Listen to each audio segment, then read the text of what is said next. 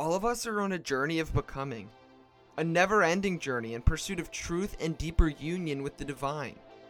Many of you know that faith is a complicated thing and that our journey of becoming can be both difficult and painful. Far too often, we have not been given a space where we can safely address the complications and issues that arise naturally. My name is Joshua Patterson. My good friend Greg Farrand and I are also on this journey of becoming. We are both dedicated to inviting you into our journeys and creating a space where questions and critical thinking are welcome. We want to take an honest look at the issues and questions so common to this shared journey that we all find ourselves on. We want to genuinely seek out what it means to follow Jesus in our ever-changing world, in our unfolding and expanding universe, and in our pluralistic society. We have come to know that doubt is not the enemy of faith, but rather that both doubt and curiosity are two of our biggest allies. We have learned that the Christian faith is more about wisdom and love than it is about correct doctrine or belief. And we believe that we are being invited to continually seek out both wisdom and love, renewing our minds, expanding our hearts, and rethinking our faith in the process. Thank you for joining us on that journey.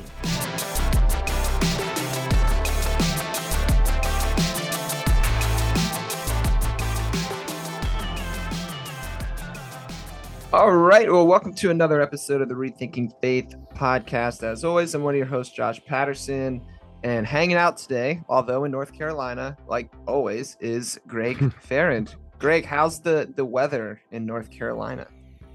Oh, well, it's been it's always good to start with the weather report, right? As we always do. Small talk. Yeah, never. Yeah. It's either hockey or weather, one of those things. Beer. It's actually a beautiful day. Beer, and you give a nod to wine, but you're really judging the fact that I like wine more than beer on the regular. Small but the weather's green fine. Plants. I don't think we broached that, so that'll be another episode. That's a different episode. Okay, got it. Yeah, so the weather is fine. That's good. It's been like super rainy and yucky here for the past 2 days. So, but we need it because, grass growing and such. But I played hockey yesterday, Greg. Since you said hockey, now you're going to get me started on it. I did not mean to start that conversation topic. Way to go. Now, we're screwed now. The whole conversation, this whole podcast derailed. We have to. I just want you to look at my eye. I want you to look at my eyes across the Zoom and see the level of disinterest. And that doesn't mean I don't love you, but I just don't care about hockey. There we go. We're still, like I said, we're still praying for your soul and your eternal salvation with hockey gods. So we'll see what happens. But perhaps what would be more interesting is if we invite our guest into the conversation, which today we have hanging out with us, Brittany Mueller. Brittany, how's it going? It's going great. I'm glad to be here. Thanks for being here.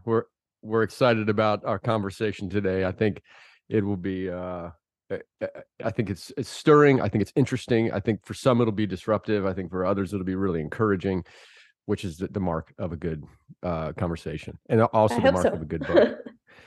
Yeah, absolutely. Yeah. So, Brittany, if you're not aware, you wrote a book. I am so aware at this point. It's all I'm thinking about right now. Oh yeah, right on. Well, so it's called the Contemplative Tarot, and yeah, so to be honest, when I first got an email from your publisher telling me about the book, some of my past versions of Josh started yelling at me whoa, tarot, what is this? But then also it piqued my interest, and my rebellious side was oh yeah, we're doing this.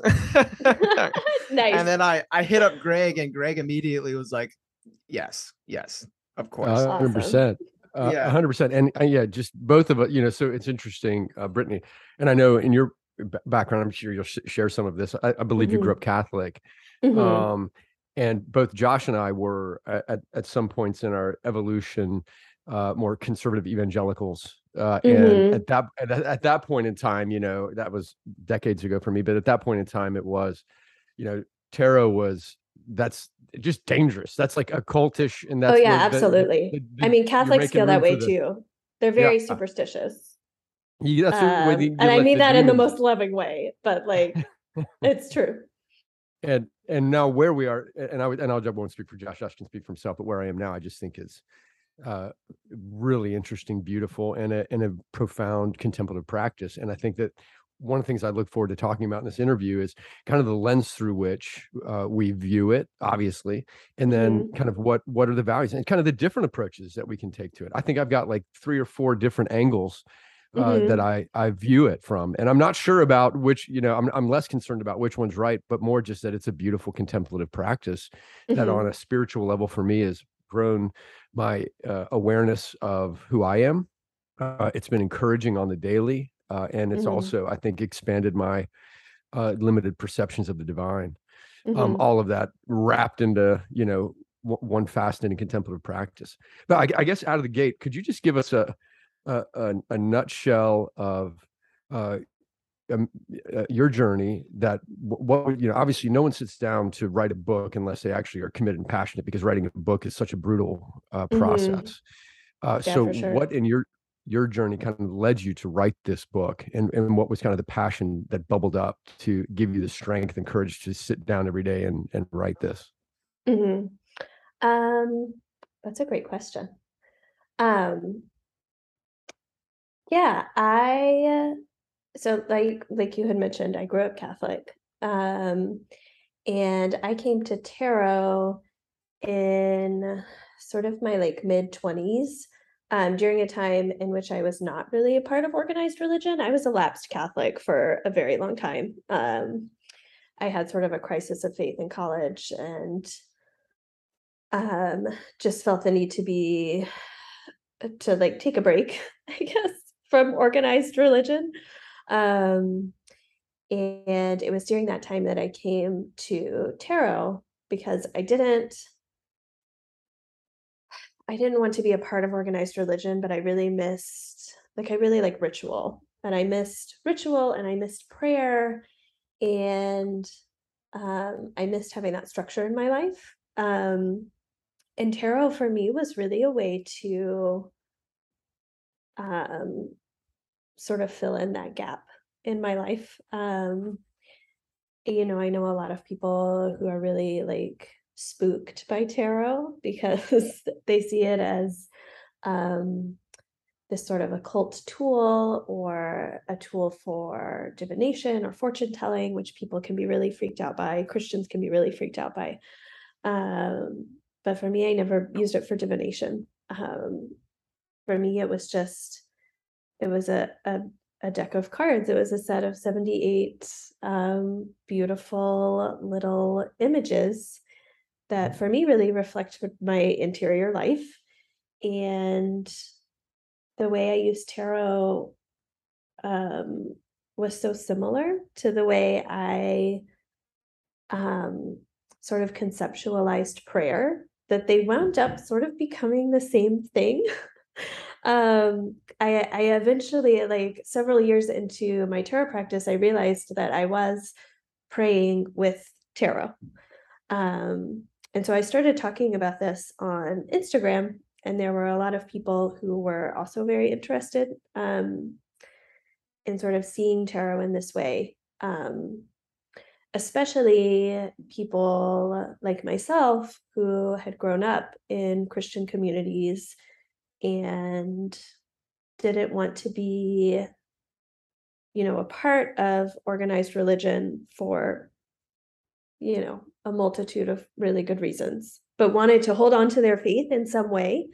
Um, and for me, that was the real encouragement. Like, I really wanted people, the encouragement for writing the book. Like, I really wanted people to um, have some sort of guide because there's not obviously a lot of information on tarot and Christianity and like merging the two or using tarot in a prayerful way.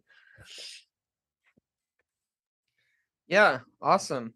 I think For me, like when I first, just to kind of like maybe reflect your like given audience, for me, I remember just only ever like growing up and seeing, tarot cards in like the like new age section in the bookstore or something, right? Mm-hmm. Um, and then I I remember this one time I worked at a church in South Florida, and the worship pastor there, my friend Marty, who previous was actually the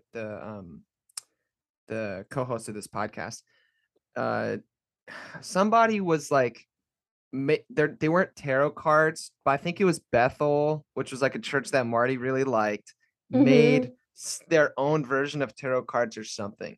I think And I've heard about that. yeah, and like Yeah. the head pastor at the church I worked at was like giving Marty hardcore shit for it.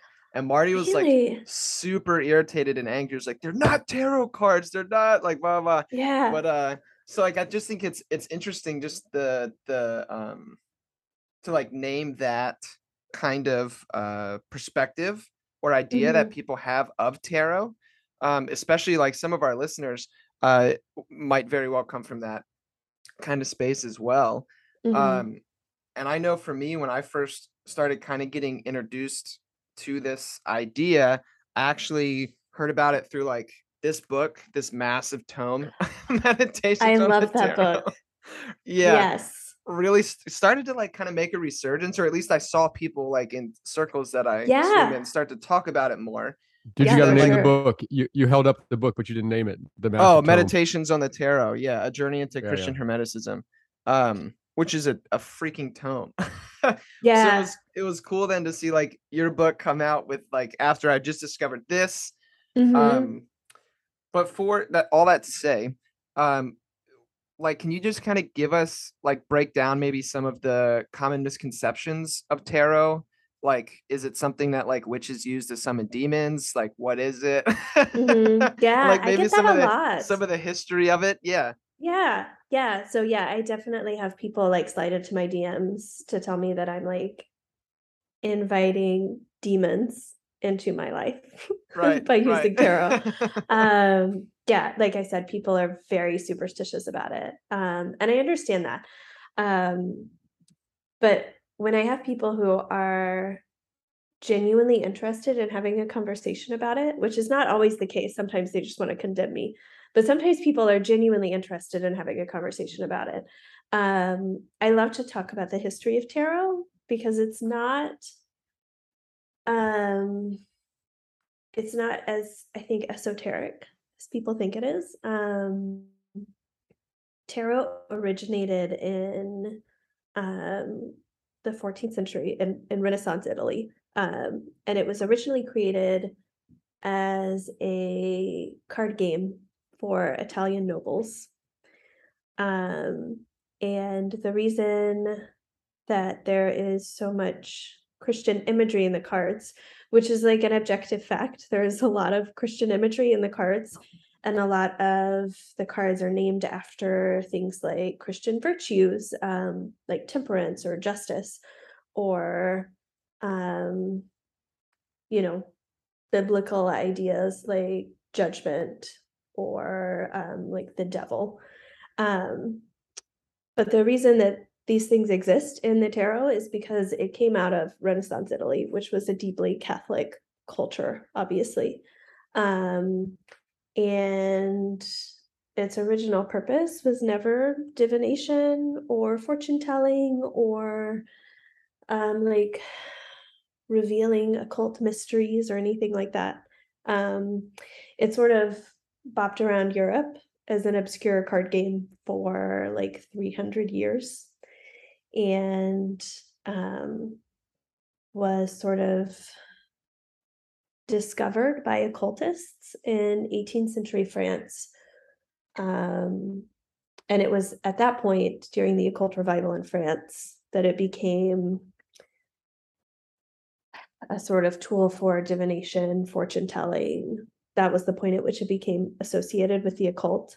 Um, but I do feel like for a lot of people, tarot becomes a much less scary thing when they realize that it was not created as a tool for like occult purposes, that its origins are actually like almost boring, like very, very benign. So yeah, but this is usually where I start with people who have like real misconceptions about tarot. That's really that's fascinating, and it just like so many things. I think the unknown it's just scary to people. I mean, I just think biologically, evolutionarily, we're kind of geared towards looking towards danger, and if something's unknown, we automatically kind of triggers our amygdala and we get nervous. Yeah. I mean, I just remember 30 years ago, yoga in America was like, that is dangerous. You know, the conservative Christian, I still to this. In remember. fact, it was just a number of years ago that someone caught up. So my day job is Second Breath Center, which is a progressive Christian space where we are teaching spiritual practices, mindfulness, meditation, breath practices. And we had someone call us up, and they said, "Now y'all, we're in the South. Are y'all liberal?"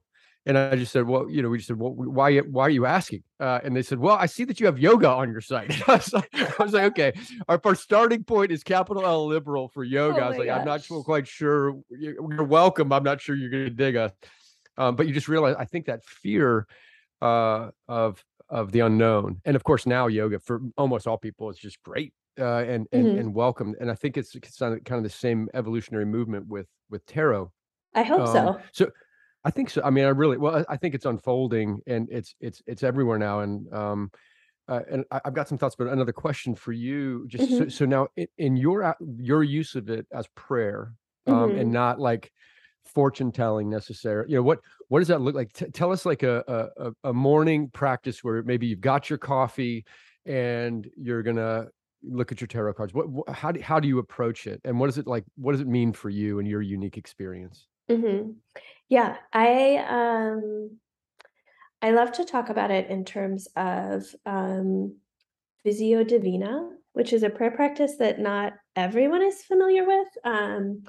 So just to give like a sort of a brief definition, Visio Divina is an ancient prayer practice that translates roughly as divine seeing. And it's a way to pray contemplatively with images. It's similar to Lectio Divina, which I think more people are familiar with, where you like read a passage from the Bible and sort of contemplate on it and, put yourself in the scene, etc. But you can do the same with images. And Visio Divina is most often used with religious images, like specifically religious art. But I like to use tarot in this way as well. And so what I usually do, I write about this in the book, my daily prayer practice that involves tarot, for me, involves a combination of, right now, tarot and the Liturgy of the Hours, which is the universal prayer of the Catholic Church. It's like what the monks and nuns pray. So what I do is I get my coffee always, and my tarot cards and my prayer book, and I sit down and I shuffle my cards, which for me is a nice way to center myself. Because I have 2 kids and a dog and like a really busy life. And I need that centering. So I shuffle cards and I pull a single card and I spend 5 or 10 minutes just looking at the card, which in itself feels like a really radical thing to do. I've thought a lot about, this is kind of a tangent, but I've thought a lot about how tarot can help us to see everything more intentionally. I think a lot about how many images we take in every day, just like on social media and on the internet, and in our daily lives. And for me, it feels very contemplative to give myself like 10 minutes to just look at one thing, and not look at my phone or do anything else. So I spend some time with the card, and then I go through my morning prayer, which involves, different passages from the Bible and some Psalms and things like that. And while I read through those things, I sort of keep the tarot card in my mind, and it almost acts as like a lens or a filter for whatever I'm reading for the day. And I feel like using the tarot card as a sort of filter can bring out different aspects of the readings that I might not notice otherwise. Like, I'm trying to think of a good example.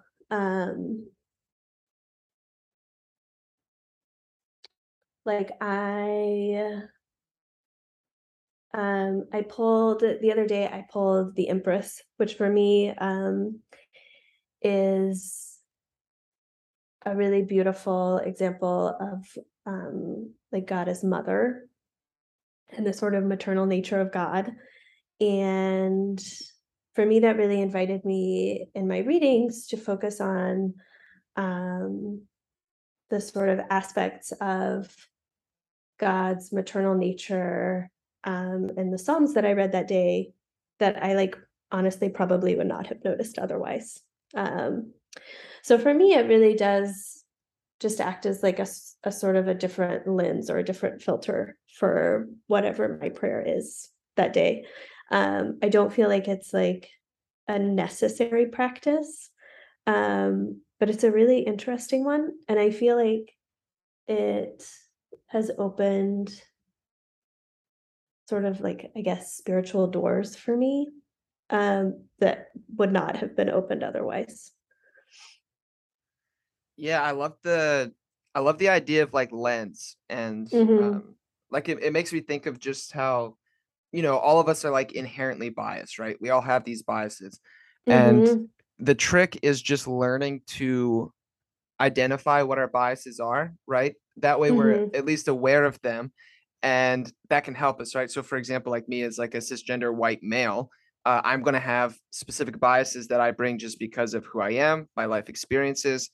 And Hmm. so when I'm reading something, I'm bringing that to the text. And so I love that you talk about tarot as a way to kind of give you a different lens, because it can kind of maybe help us break out of some of those biases that we Hmm. have, and try to put on like a different perspective. Like you mentioned, like the justice card. It's like, oh, I'm Hmm. now today I'm going to read this text through the lens of justice. Like, oh my goodness, look at all this stuff that I would have missed. Right? Yeah. Yeah. Yeah. So I love that. That's awesome. And then also just it made me think of too, like one thing for me that has been really big in my own spiritual growth and development is just this idea of awareness, and becoming present in the present moment, right? Because it's really the only place that we can ever be, so we might as Hmm. well be here. And so um, when you're talking about using a tarot card for like Visio Divina, and like giving yourself fully to that card for like 5-10 minutes, um that just really, that like sounds very intriguing to me. Because that is that the practice of awareness, it can bring you back to the present moment. And also Hmm. too, I think that within the pages of the Bible, which we don't actually, how often have I started a sentence like that, Greg? Within the pages of the Bible. But within the pages of the Bible, this idea of vision is like everywhere, constantly, right? Hmm. Like Jesus is constantly healing blind people, talking about, like, if you have eyes to see, talks about like scales being falling off your eyes, or veils being lifted. And I think Hmm. that's very important, um, because like Greg has said this on the show before, how we, talk about the kingdom of God is not a place we go to, but rather a lens that we see from. And Hmm. so like using tarot to kind of give us that lens, right? To kind of enter into the kingdom of God, so to speak, I think is really intriguing and interesting idea. That's got me excited when you were talking. I love that. I love it when I'm on a podcast and the hosts say things that like I get to think about. That's great. Um, but yeah, I mean, for me, like I'm the kind of person who has a really hard time like sitting still. Meditation has always been something I wanted to do, but has been like a very elusive practice for me. And for me, tarot is a way to like um center myself and like having something to like look at and focus on while I meditate has been like really helpful for me.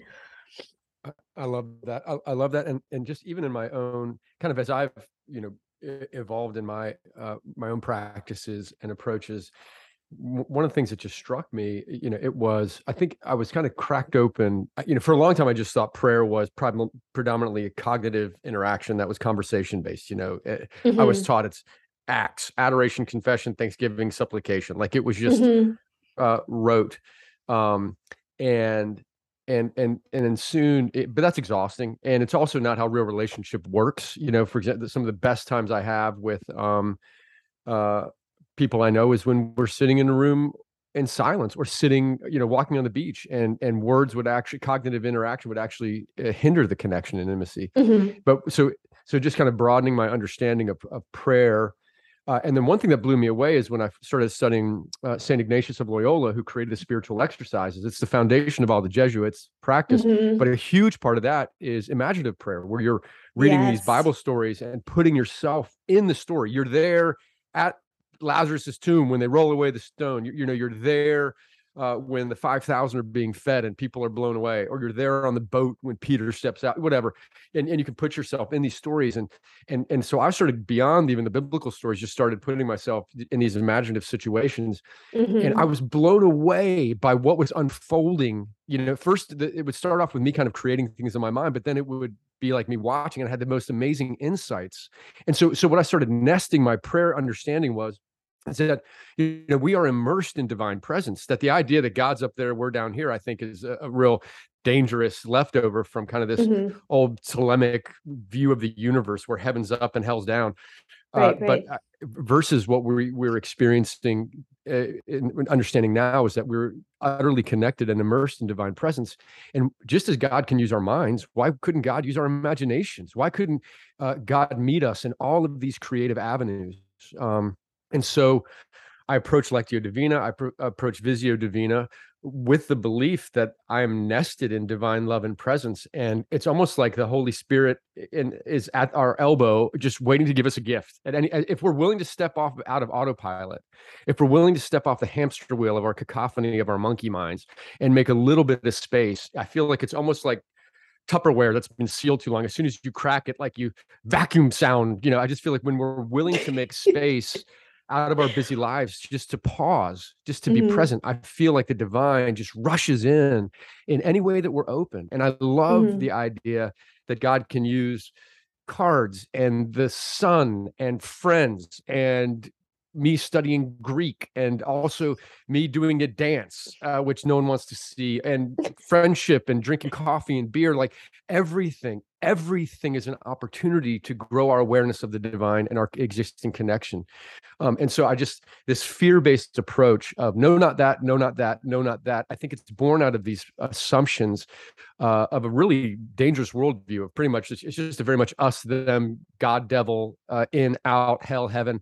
And I just think it is a very limiting belief structure that hinders our capacity to live into our potential as human beings. And what you're describing to me nests you with your coffee, you with that card, your choice. And I think Josh and I say it all the time. We've undiagnosed ADHD. I've never been diagnosed, but I definitely have it. So the idea of sitting quietly is really hard for me. And I do it, but it's sometimes really helpful to just have something to do. And I've done everything from just taking a leaf. I mean, if you look at a leaf for 10 minutes, it is going to blow your circuitry apart as Mhm. the majestic intricacy and holy shitness of complexity of that one leaf. It's a Yeah. universe. And then I think the same thing with these tarot cards. And I'm going to get to a question, but I just, in my own evolutionary journey, then I moved to some animal spirit cards, which were just these cool pictures of animals. And you would draw one, and it would, some were like courage cards, and some were like, you got to watch out for this. This is a rabbit day, versus a lion day. Mhm. Um, And for me, it was just an opening, how I viewed it was like, well, maybe it's my subconscious picking a card. Maybe it's God's hand leading me to pick a card, or maybe I'm just picking a damn card and whatever's there is going to be an encouragement, and have application. Or maybe I just get to look at the picture of the lion on the card and just see its beauty and majesty. And again, it's an opportunity to step off the hamster wheel. And now that's the same with my kind of how I view tarot. So maybe continue. You just gave a beautiful example of an insight of you drew the Empress card and it stirred your heart to the divine feminine, which I think is profoundly neglected in the West. And I think kind of the innately on a human sense, we know we need the divine feminine. I actually think that's why I might get some blowback, Josh, for this. Forgive me for saying this on the podcast, but I really think that's why the Catholics kind of smuggled the divine feminine back into Christianity through Mother Mary. Like they knew they needed the divine feminine, but couldn't figure out how the fuck to do it, in a way that was within the masculine based Trinity. And so then they smuggled divine feminine in through Mother Mary. Because I think we innately hunger for that. What are some of the other? I mean, I know in your book you go through all the cards, all the arcana, all the different, the major and the minor. Like, what are some of the other, along with that gorgeous experience of the divine feminine? What are some of the other insights, or like, what are some of the other cards that have kind of blown you away with? Boy, this really meets my need today, or this is exactly what I needed to reflect on today. Yeah. Oh, there's so many. I think I've been thinking a lot about getting I have a lot of tattoos, but I don't have any tarot tattoos. And I've been thinking a lot about like if I got a tarot card as a tattoo, which one would I get? Um, and I think probably I would get the Fool, which is one of my favorite cards in the deck. It's the very first card in the deck. And it's actually, so all of the cards in the deck are numbered, but the Fool is 0, which I find to be really profound. And it's the first card I wrote for the book. And I think it's really beautiful for me personally, because I am definitely an overthinker, and I like to be in my head a lot. And I like to intellectualize things. And even with my faith, it's hard for me to be really like intuitive with it. Like I really like to read books. Like I am like a practicing Catholic now, and there are a lot of things I don't love about the Catholic Church, but one of the things I do love is that there is like a really rich intellectual tradition. But I also feel like the over intellectualizing really hinders my faith in a lot of ways.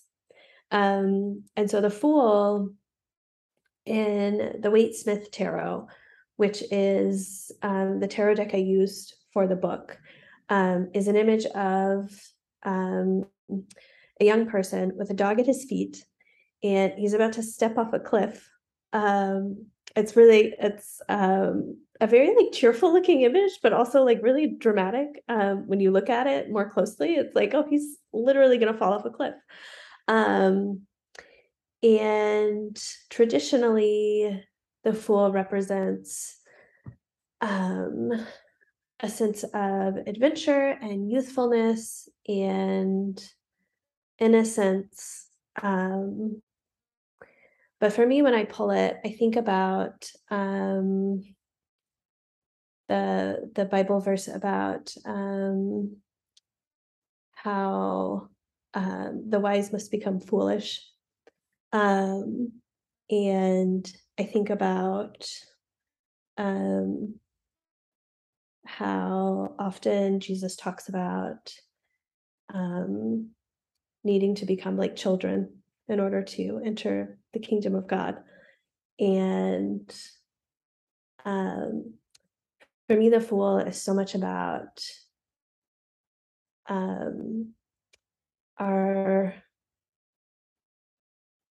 we are how we are required to give up all worldly power and prestige in order to like really follow Jesus. And how difficult that is for me personally and like for a lot of other people too. Um, and how faith really is like sort of letting go of everything you think you know, um, and like jumping off a spiritual cliff into the abyss of God. I just it's so beautiful and profound to me. Yeah, I love that. I was actually reading about foolishness this morning, so it's funny that you mentioned that card. Richard Rohr has a book that I like called The Wisdom Pattern that I've read a few times. I'm reading through it again, and he was just talking about foolishness and basically, how we have like our different paradigms and worldviews, like you were saying, and until those things are broken, and we become like fools, uh, I think that's really where a lot of spiritual growth happens. And the idea of curiosity and stuff, and I really like the image of jumping off a cliff. When I first met Greg, like before we did this together, uh, him and I would have these conversations because I was in these really weird spaces, and would use some of these images of like a trapeze bar. Like, the journey of faith can be like swinging through these trapeze bars, and you just got to like let go in order to grab the next one. And for me, it was always like, yeah, but not only am I doing that, but it's in a pitch black room and I can't see shit.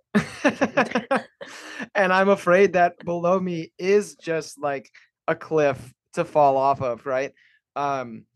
And like I found that, sometimes when you do swing, you do have to just let go and fall into the darkness, I guess, to use, if you want to talk about like dark night of the soul or something like that. You have to actually lean into the darkness and push through it, not run from it. Mhm. And then, maybe at the, bottom of that cliff, then you catch another bar or something. But that's been like deeply profound and helpful for me. So yeah, I love that example. Thanks for sharing. Brittany, it makes me think about, what you're describing. I think some of us are just personality based, probably lean a little more head centric, intellectual. But I Mhm. believe if you're raised in the West, you're head centric. We are such a head centric culture. Absolutely. And we talk about this on the podcast all the time, that we are been steeped in a culture that just says if you have enough information about something, that you'll experience change and transformation. So, you need the self-help section of the bookstore is massive. And I'm not shitting on self-help books, but I am shitting on the concept that just enough information will change us. That I really believe that we can write, and we've talked about this, Josh, that, Josh and I, we can write dissertations on the love of God, of forgiveness, on social justice. We can write dissertations on our parent-mom issues and all of our things, but information alone will never change us. And boy, in the West in particular, we've become such a creedal, information-based, system of doctrine-centric approach to spirituality. And ironically, it's like the opposite of what actually leads to the fullness of life that Jesus taught, modeled, and embodied. And that instead we really need to access the brilliance of the heart and ground in our bodies. And that's where we experience it. And you're right. I think for those of us in the West, particularly those of us that are a little more head-centric, nested in our head-centric West, it feels like we're almost like turning out the lights. It feels like, being willing to admit that the mind is limited in its capacity. It's awesome, but it's limited. And then open up to the heart, open up to experience it in the body. But then again, that's when we experience real change. So I love that your card, that your potential next tattoo is the Fool, and that represents an intentional acknowledgement of the limited nature of just systems of doctrine and understanding, and opening up to an actual inner experience of the divine, of living in the present, of your true self emerging.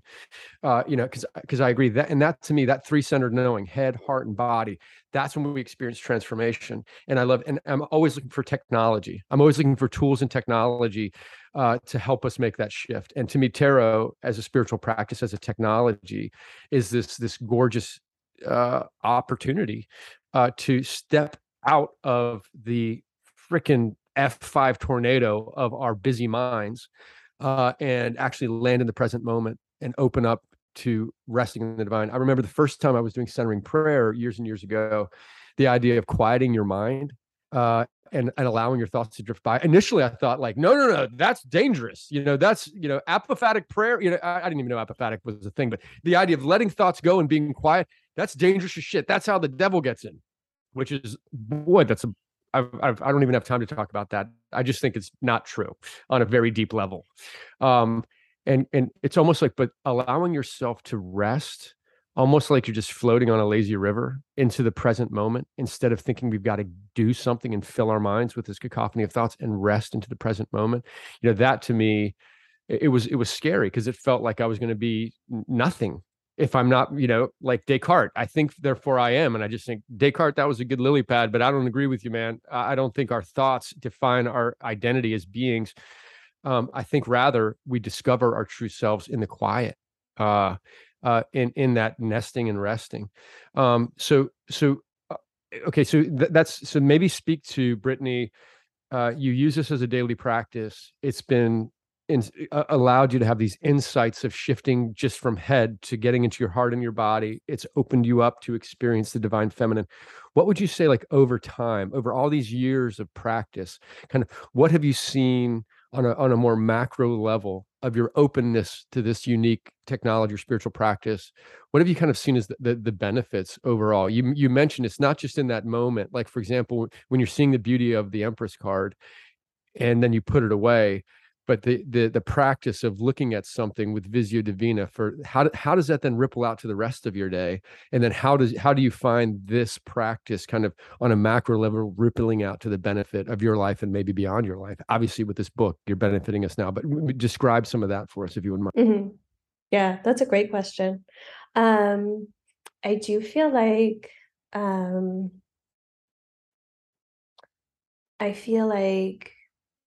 my tarot practice, and especially the way it has sort of led me back to Christianity and a faith,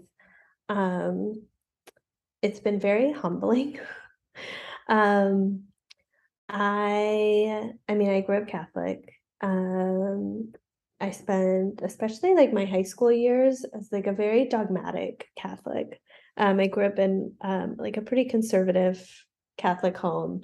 I like was one of those Catholics who very much felt like the Catholic Church had all the answers. Was not really open to like other like faith traditions or spiritual practices. So for me to leave the church and then to come back to Christianity, and specifically Catholicism, through tarot of all things, has just been like a deeply humbling thing, and has just made me feel much more open. And what you were talking about with the idea of like quieting your mind, as being like a really sort of scary thing, really resonated with me. And I think there are a lot of people who are scared of tarot because of its associations with the occult. I think there are also a lot of people who are scared of tarot because it is a very intuitive practice, and people seem to be really freaked out by that. I have a lot of people who are interested in using tarot in a prayerful way and very much like want me to tell them exactly how to do it. And I have a chapter in the book that sort of offers a guideline for like different ways to pray with tarot that was actually not in the original manuscript. I hope that I'm like allowed to say this, but like I wrote it at the insistence of my editor. Um, and I mention in the first lines of that chapter that teaching someone how to read tarot feels like teaching someone how to pray, because it really is different for every person. And I feel like there are a lot of people who grew up in really dogmatic traditions like I did, who are really scared to sort of try to interact with a spiritual practice that doesn't have strict rules, you know? But I feel like for me, that was a really helpful thing. It was really scary at first, but ultimately was really helpful in teaching me how to listen to myself and how to sort of interact with the divine in ways that I never expected. Like I think it's good to be surprised by God, you know? I think that's possible. And I think it's really spiritually healthy, you know? Yeah, I think you named something really important with the idea of like the intuitive aspect being scary to people. Mhm. Especially too because like at least in the like Christian tradition that I grew up in, that like intuitiveness was not something that was celebrated, but rather was Yeah, something same. that was pushed away. Like, Mhm. no, you can't like don't trust your heart, don't trust your body, don't and like sometimes even don't trust your mind unless your mind is agreeing with that thing that we said you should agree with. um so I think that's really interesting um to point out and name because I didn't think about it that way. Um, and then also too, I've always um, been a fan of story and of hearing people's story, and I think story is really powerful because when someone shares their story and their experience, um, it's really hard to argue with experience, right? And so I just love hearing your story and this idea of, you know, walking away from the faith, so to speak, and then going to something like tarot, which so many people would be like, don't do that. And then that as like the vehicle or the mechanism that kind of brought you back into the faith, so to speak. Um, I just love that story for so many reasons. So thanks for sharing that. Yeah, it makes me think too, Brittany, again, we so limit we so inherently limit how we engage with life and with God, this divine mystery that we call God. And it really is a sad thing when we're so constricted. Because I do think, I feel like for years I was living in a tiny cave of spirituality, and everyone in the cave said, "This is the big wide world." And in fact, if you leave the cave, that's where the devil lives, and everything bad will happen. And then leaving the cave. Getting the courage to leave the cave and having lots of prices to pay for that, leaving that community, leaving my job, my steady salary, my reputation, to kind of move out from that cave. And not only then it's like I'm in the big wide world. I'm seeing mountain ranges and glorious oceans and clouds blowing by, and they're still yelling from the cave, "You're in danger. Get back here. This is real life." And just realizing it's so limited. And to me, it's just over and over again. It's just like you were saying earlier, that as Jesus of Nazareth taught and modeled, he said, "Look, what I'm pouring out, this wine I'm pouring out is so mind-blowing, you're going to have new skins. There's no way your existing paradigms will be able to contain, your existing lens on life will contain the universe exploding love truth that I'm dropping. You have to have a whole new paradigm and open up to it."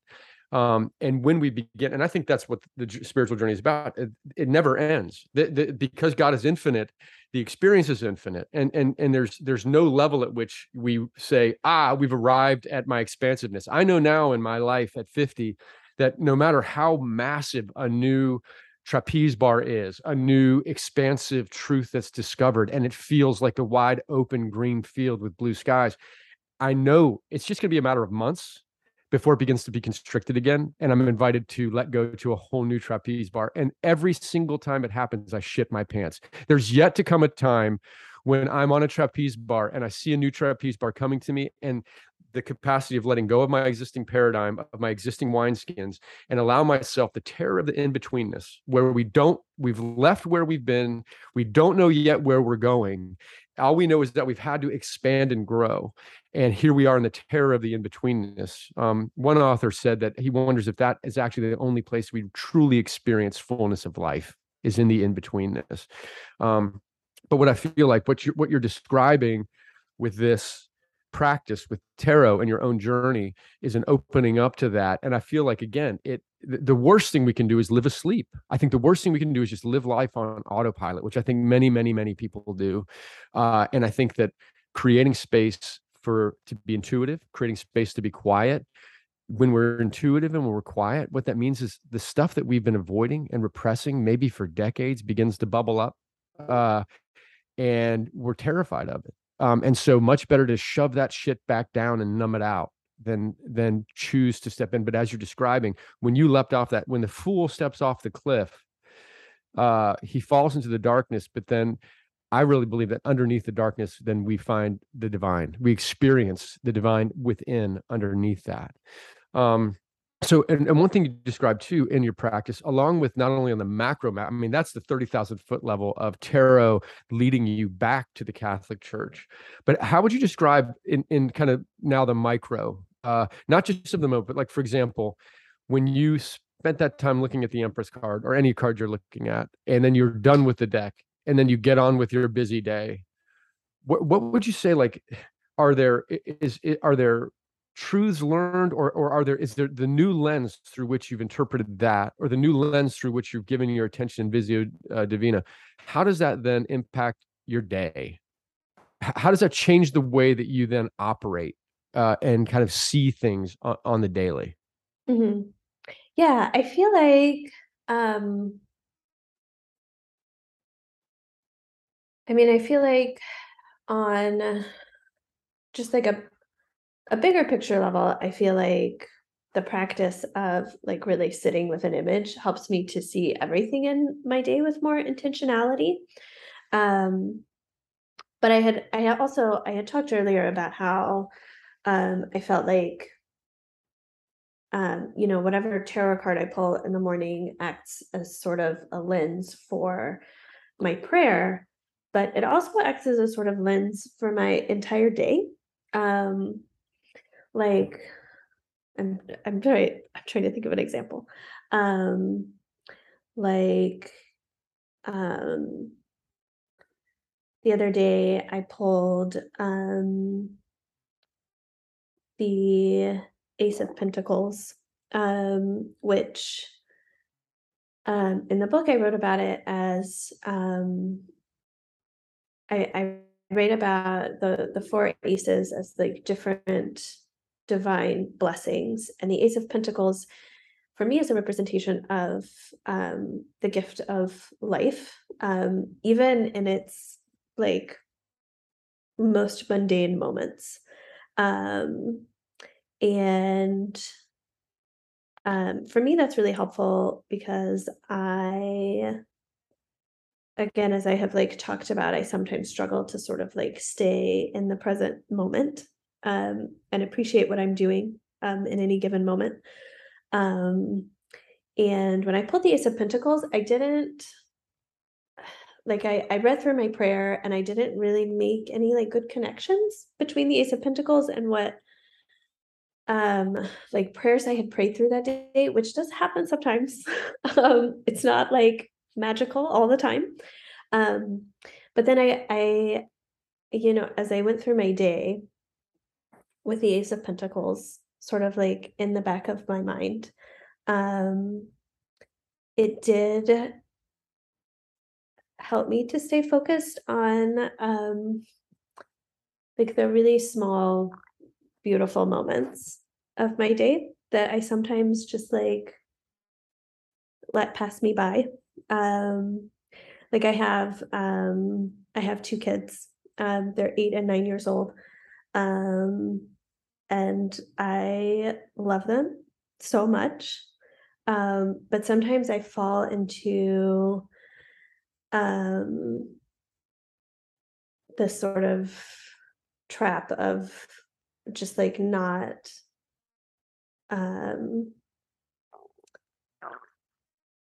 like focusing on them or like appreciating them as much as I can. And like that day that I pulled the Ace of Pentacles that morning, I spent the whole day with them, just like looking at them in wonder. Like, look at these people I made. They're so beautiful. And I see them every day, and I like hug and kiss them every day, and I spend time with them every day. And I don't always recognize them for like the absolute miracles that they are. Like they just walk around like shining like the sun all the time. I'm gonna like cry about this now. But I feel like for me, tarot is a way to, I don't know, be more intentional about the things that I focus on during my day. Yeah. I've like made myself emotional about this now. It's all good. Excuse me. Emotions are free to be expressed at Rethinking Faith always. When I was still a pastor, my students would say that my superpower was crying. So it would happen to me often enough that that's a thing. So it's very understandable. But I think too, it's just, at least for me, when I move to emotion like that, it tends to be because I'm bumping up against something that is true, I guess is the word. Like, but true in the like big T true. Or like bumping up into the divine reality of love or something like that. And so when you come into like such contact or have a realization of something like that, I think that if your heart is open, then you have like no choice because it's like the true beauty, like, oh yes, this is what life is about, that kind of stuff. So I appreciate the Yeah, emotion. for sure. That, one thing that just makes me think of what you were describing, in almost all the threads of the mystic traditions, whether it's the Jewish or Muslim or Hindu or Buddhist or Christian mystic traditions, you see this common thread. They all sound very similar in the experience, but it's almost describing spiritual maturity as the capacity to truly be present in the moment. I mean, kind of that simple, like actually being present in this moment, where I think we're so wired to live the majority of our lives, thinking about the future, attempting to manufacture our security by thinking through all the potential things and how we're going to handle shit when it crumbles or goes down, or we're replaying the past. But the only, I forget what poet said it, but the only moment we have to truly live is this moment. This is it. This millisecond, this moment is it. And the propensity for humans, as I said earlier, to live on autopilot. And we just get up, go to work, come home, eat, watch TV, go to bed, repeat. And then we say, well, maybe I'll actually live when I go to the beach 1 week a year, and we shrink, we just live on autopilot. It's like when you're driving and you've been driving a long time and you realize you kind of come back to and you're like, oh shit, where am I? How long have I been driving? You don't even, like, it could have been 2 miles, it could have been 100 miles, you don't know. And it's like living life in that malaise. And what you described in your day, and this to me is why it's such a gorgeous spiritual practice, it's such a gorgeous invitation, is that card in your, I don't know if you carry it around in your pocket or you just carry it around in your head and heart and body all day, but what that card did for you was consistently invite you out of autopilot into the present moment, with intention and awareness, so that you actually chose to, every time you remembered it, it popped you into the moment with a lens of appreciation, uh, instead of just saying, "Oh my God, I'm exhausted. These kids are frying me. When are they going to take a nap? When is mom going to get a time to put her feet up? Jesus!" And instead, when it and I'm sure that there was an undertone of that too, because that's just being human. But even along with that, it wasn't just that note, but it was also the music inviting you to the beauty of the present moment. And that to me, that is fullness of life. It's not when the angels come blasting trumpets, it's not the mountaintop experiences. It is in the mundane, it is in the daily, where we begin to see that all of life is spiritual, and every moment an invitation into seeing the beauty all around us. And it might be through your kids, it might be through nature, it might be through a delicious bite of food, or an amazing time raising a pint with friends, but it's always this invitation. So with that, I really think this is a really significant, beautiful practice. Do you carry do you ever do that? Do you ever carry the card with you in the day, or like what do you use to kind of help remind you throughout the day to pop back in through that lens? Yeah, I don't carry the card with me throughout the day because I feel like I'm always carrying so many other things with me throughout the day. Um, but I do also have a practice where I I have like a little card holder on the bookshelf in my bedroom, and I will um so with like my morning prayer practice, I'm always drawing random cards. But I also have a practice where, sort of depending on like what season of my life I'm in, or what I feel like I need spiritually at the moment, I will like choose a tarot card to keep like propped up in my bedroom that I can look at sort of throughout the day while I'm like in and out. And I find that to be really helpful, in the same way that I find like I have a lot of other religious art in my home. Like I have like Mary and like Yeah, baby I'm seeing Jesus up Mary. above I'm me seeing right Mary now. and Barry Jesus with Yeah. gold, that icon, gorgeous. And so I find that kind of stuff really helpful, just to sort of like see throughout the day, um, to sort of, like you were saying, to sort of bring me back in the present moment and to remind me about what's important. And I think tarot can be used in that way as well. Yeah, I love that idea. I remember like in former versions of Josh was not too keen on things like icons, religious icons, because Mhm. as a good evangelical Christian, I was taught that that's what Catholic people do, and that's idolatry, and they just worship pictures and stuff because they're weird. And now actually like where I'm at currently, uh is that I really love icons, and I've grown to like love things like liturgy and ritual, not because I think it's I'm earning something for it, right? Which is what I was always taught, is that, oh, they're just trying to earn God's favor, whatever. But rather it's like this invitation to like step into a tradition of like people who have gone before you and like be a part of something bigger than yourself. But also just I'm looking up because I have three icons hanging right here over my head. And one of my favorite ones is I forget the name of the artist, but he was a Russian artist, and it's an icon of the Trinity. It's really beautiful. And one of my favorite things about it is so they're like sitting around a table.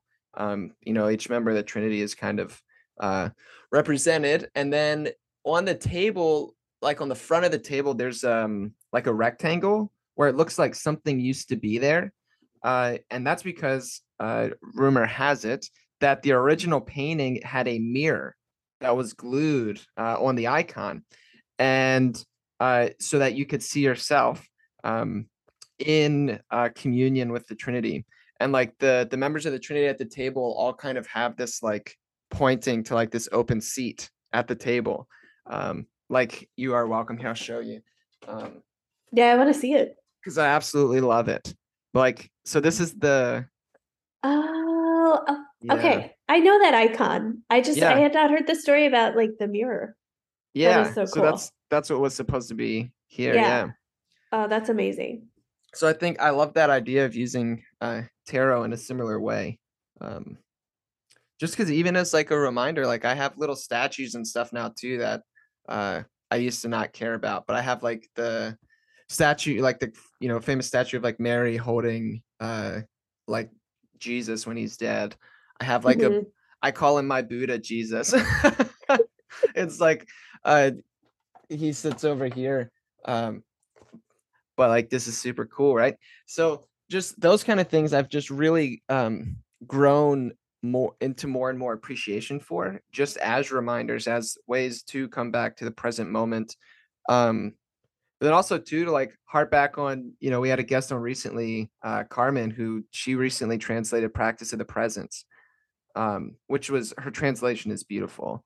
And we had a fun conversation with her. But like all these kind of things too is just another way for me to practice the presence as a reminder to kind of come back to. And at least for me, I get excited, when I'm in my day doing something, and then like, oh, I remember like, oh, I am in the presence of God right now, and I can do everything that I'm doing out of, the most amount of love. So I can imagine like as you hold these, this tarot card or whatever for your day, I'm sure there's days where sometimes it's like you don't really remember or think about it as much.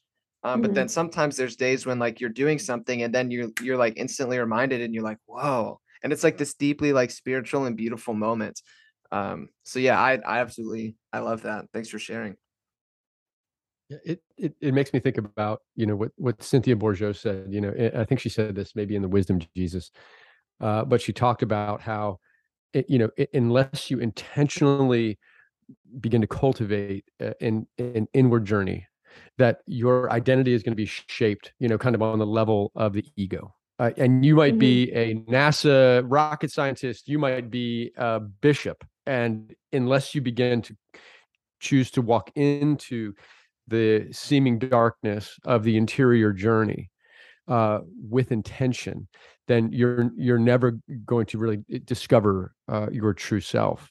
And that's what you're describing. To me, this is such a beautiful, and then of course we make it so freaking complex and messy. Like we try to make the spiritual journey so head based and about believing all this shit. Like I know for years I thought that's why I studied Hebrew and Greek to read the Bible in its original language, thinking I could just get a handle on it, then I'd experience transformation. And again, was it fine? I'm not sad that I did that. I can say that it did not change my life.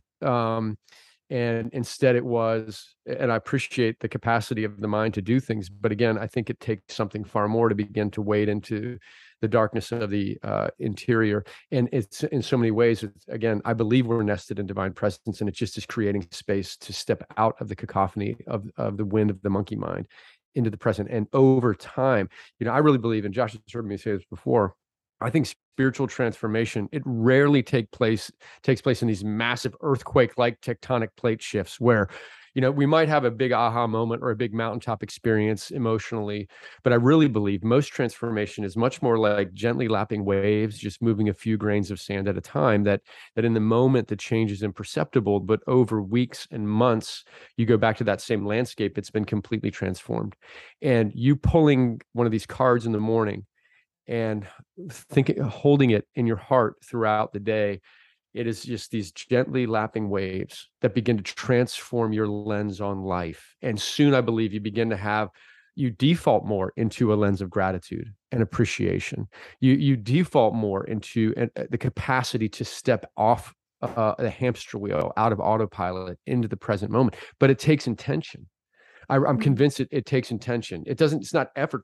And the intention, ironically, is not doing more shit in many ways. It's like not doing shit. It's like stepping out of the wind, not making more shit happen. And I feel like what you're doing by pulling that card is inviting yourself out of the wind to simply be, and allow yourself to just to look at the beauty, the details, the nuance, and just simply in that activity of allowing yourself to be, then all of this new way of seeing emerges.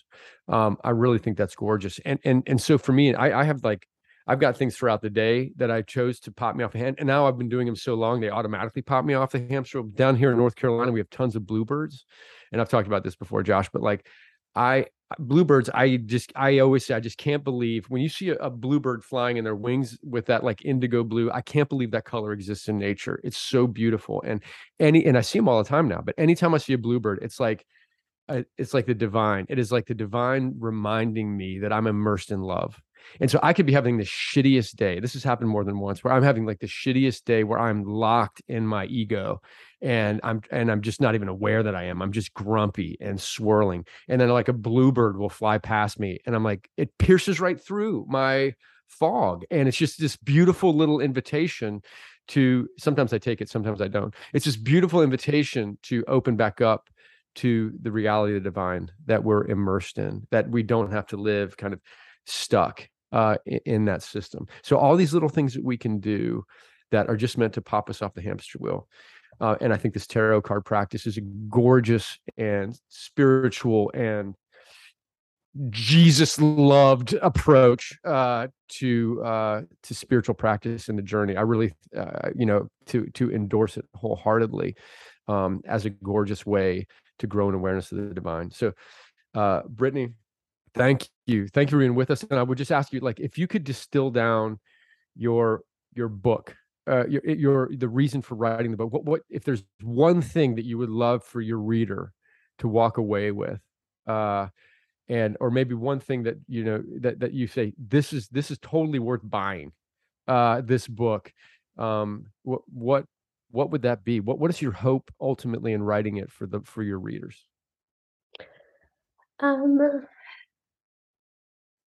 I really hope, and this is the reason I wrote the book, I really hope that it gives people permission. Like, I don't think anybody really needs permission to explore different ways of connecting with God. But I think people look for it all the same because we're only human. And yeah, I really hope that this book makes people feel okay about the idea of using tarot in a prayerful way, that it will make it feel safe for them. I really hope it opens doors for people, and not just with tarot, but with like everything else too. Like I mean, I think for me, the thing that I have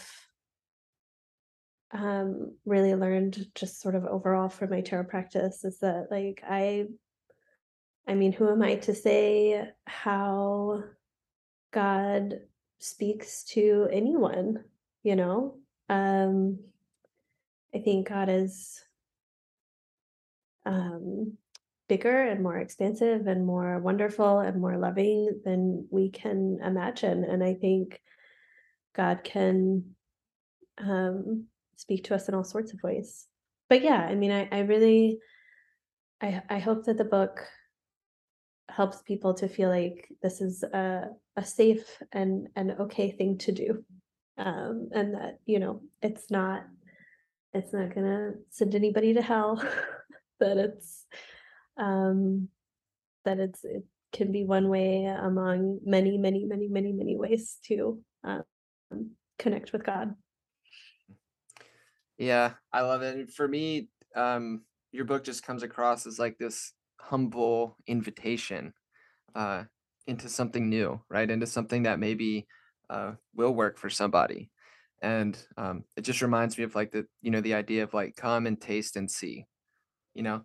And so I appreciate the humble invitation into tasting and seeing the beauty of contemplative tarot. So thank you so much for your book and for hanging out with us today. We'll be sure to, link your book and such in the show notes. But is there anywhere else, like if people want to keep following the kind of things that you're doing, where you would like them to go? I'm mostly on Instagram at blessed.vigil. But you can also just search my name on Instagram and it'll come up. But yeah, I mean, like social media wise, that's like basically where I hang out. Nice. I like Instagram. I feel like Twitter is just a place of vileness and evil. It's too much for me. It's too much. I've never been able to do it. Yeah, I'll stick with Instagram as well. Sweet. Yeah, sounds good. Well, thank you again so much, and Thank you, listeners. Yeah, and Greg, thanks for hanging out as well and putting up with my bullshit. That's always fun. That Yeah, you don't well, get enough. right back at You don't you. get Vice- enough credit for that. You know. No, dude. It's Like- equally bullshit putting up with this. And Brittany, thank you for your patience as well. Of course, this was fun. Hanging out with It us. was Yeah. good. It was great to have you with us. Yes, and listeners, as always, thanks for hanging out and go in peace, guys.